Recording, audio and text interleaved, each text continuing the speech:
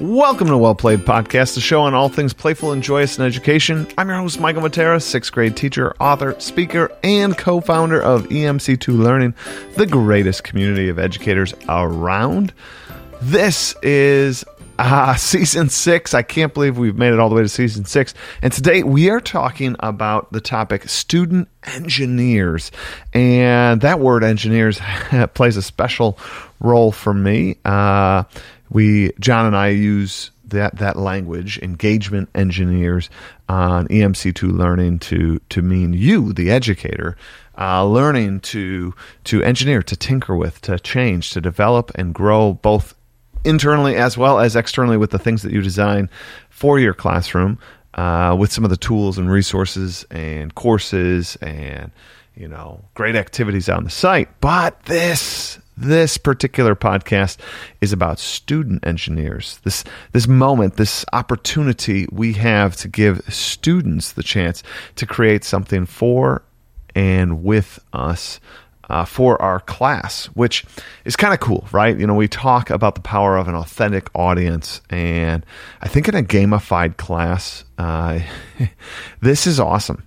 To give students the opportunity to help design and develop your game. Now, before we get too into the weeds, this particular podcast does go out to those that gamify their courses longer than a day or a unit. So if that's not you, you might want to sort of bugger off. But if you want to stick around, you might see the reason or value to do just that, to sort of elongate your gamified experience. And maybe as you look towards next unit, next semester, next year, maybe challenge yourself to do just that, to design a year-long experience. And again, I'm going to use the word design loosely there because, again, it is for you to sort of develop along the way. You don't need to have it all figured out. You just really have to kind of have theme and kind of weave that into some experiences to start with, and then it can kind of grow from there. All right. Now, for those of you that stuck around past that sort of disclaimer, you must be some year-long gamifiers like myself. I know we have lots of people in this well-played community and Explore Like a Pirate community and EMC2 community that are year-long gamifiers. So I wanted to take a moment to kind of discuss how I use student engineers to design my game.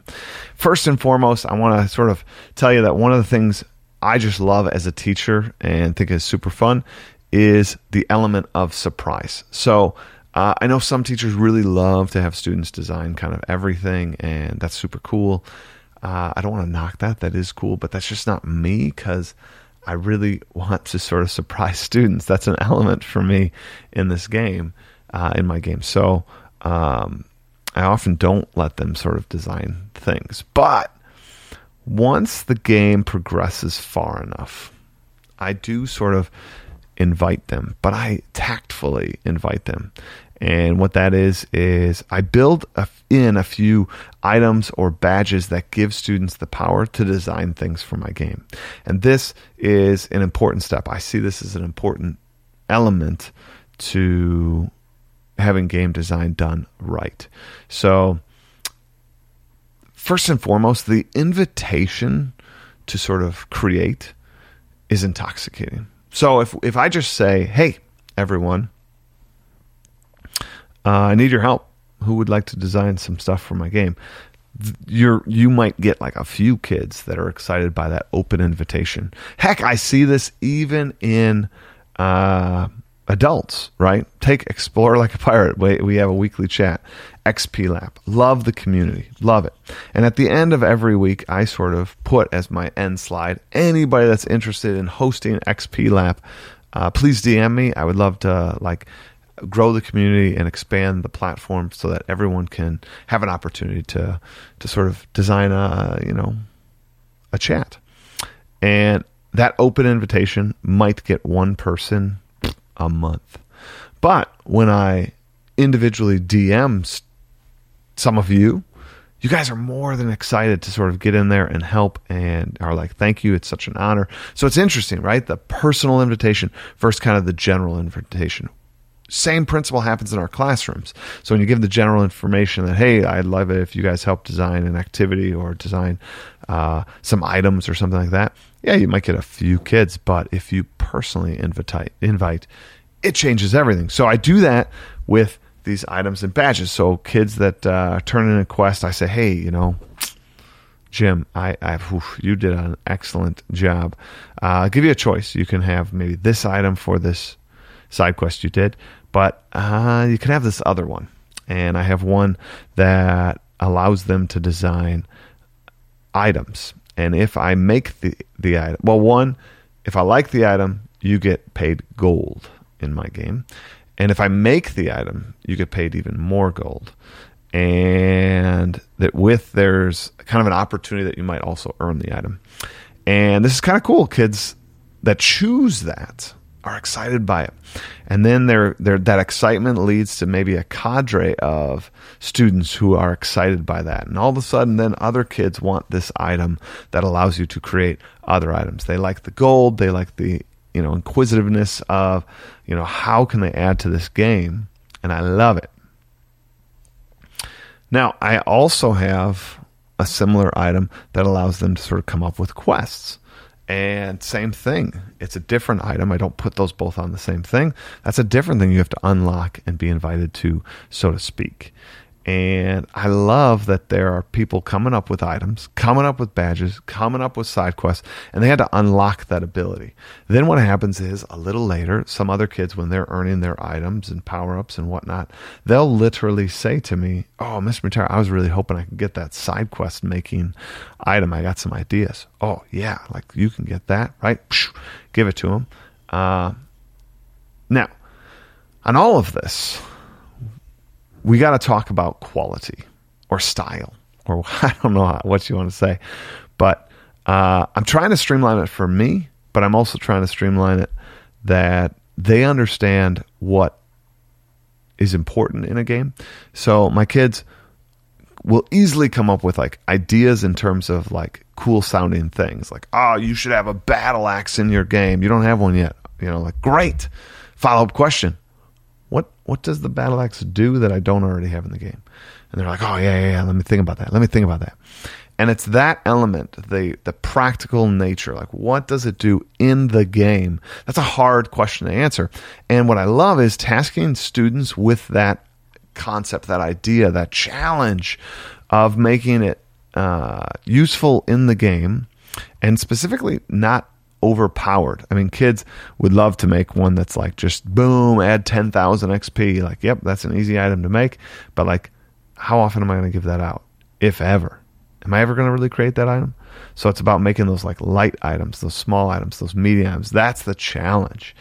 And the other functional thing when they're making items, I guess, or side quests, is kind of the practicality of me running it. Like sometimes they come up with complicated systems, like you're allowed to trade like 5 items with 5 different people at like no exchange rate or whatever. And you're like, I don't even know what that means. But also there's no way I can involve 5 other students, make these trades, have that happen quickly. So you have to recognize, students, that I'm the bottleneck to all of this, that everything sort of flows through me. And so the smoother it can flow through, the sort of smaller it can take of my energy, the more likely it's going to be able to pass through that choke point and become an item, because it functionally can work kind of without much of my input or any of my input. So this is a neat design challenge to kind of give students, because at first they just sort of dream up complicated items, sometimes things that also are too overpowered. And then like as they work on items and they get that advice, they start to streamline and hone their design ability. Now, the next thing I got to tell you about this is when they're designing it, make it easy for you. So I actually have my students have to type it up on a Google slide. Give me an image, right? Basically, I want them to design the item, period, full stop. So it's there. Everything's written, everything's typed out, everything's still editable. It's a Google slide is what I usually make them use. and they have an image that I would use for the item. So they've done the searching, they've done the finding of the items or the imagery, they've titled it, they've written it up, and now maybe it needs a touch up here or there. Maybe I don't like how they phrase something. Maybe they made it too strong, but it's a good idea, and I'll just sort of have the strength of the item. But the point is, boom, I can start making items much quicker now that I have this. If you are an EMC2 member, you also know we have tons of item templates. Here's my suggestion there. Don't give them to the student. This is one of the ways that cheating can sort of happen. So like I keep those templates. They just make them sort of generically. And then I just sort of copy and paste their text into our EMC2 template. That way you don't have to worry about them creating items and maybe copying your items, right? So don't give them the template. But make sure whatever you do give them or that they create follows a similar pattern. There's going to be an image. There's going to be a title for the item. Maybe if you have certain power-ups or requirements, make them sort of include those in on the item so that, again, it's just quick and transferable for you to your item. I love that. That's huge. And I would say think about a collection point. Where are you going to get these items to you? Maybe you have them email you a shared document. That's fine. I have all my quests handed in on a Google sort of form. And so, you might want to do that style that way. Let's see.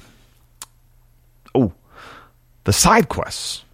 I like this because I use Google Slides to sort of make my side quests look cool, kind of a picture in the background and then like the sort of write up. Students then have to do the same thing. And I love sort of the style and look and feel that students have to kind of put into these side quests. The light descriptions, but a new category, a new idea for side quests.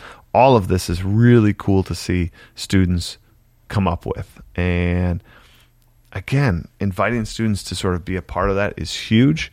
I sometimes let them challenge themselves to make items in the past units, things they're experts on. So again, that leaves some excitement and surprise for upcoming units. They don't know what those are, but they are masters of that other content. And they say, hey, you never had like a Pharaoh item, so like, why don't I make a Pharaoh item? Because it could do X, Y, Z. That's kind of cool. They're experts and they're applying their expertise. The side quest one, I actually allow them to try to create a side quest for the current unit because it's a way of giving them more choice and more agency over the current unit. And I think that's a nice touch to that item. They're kind of encouraged to develop a side quest for their house. And if they can get more people to do that particular side quest, if it gets approved, it's a benefit of their house, that their house, kind of like home court advantage, which was another nice touch because what it does is not only kind of excite the kid to sort of make a quest, but it also excites the kid to sort of do some PR around the quest so that other people in their house start to do this side quest because of that home court advantage. Those are just sort of some of the tips and tricks I have in terms of streamlining it, collecting it, making it look nice. Try to reduce the amount of work you have to do if you end up liking these items or side quests, quick edits of the text. And then lastly, just kind of some of like the reasons to do this and the reasons to remain a surprise.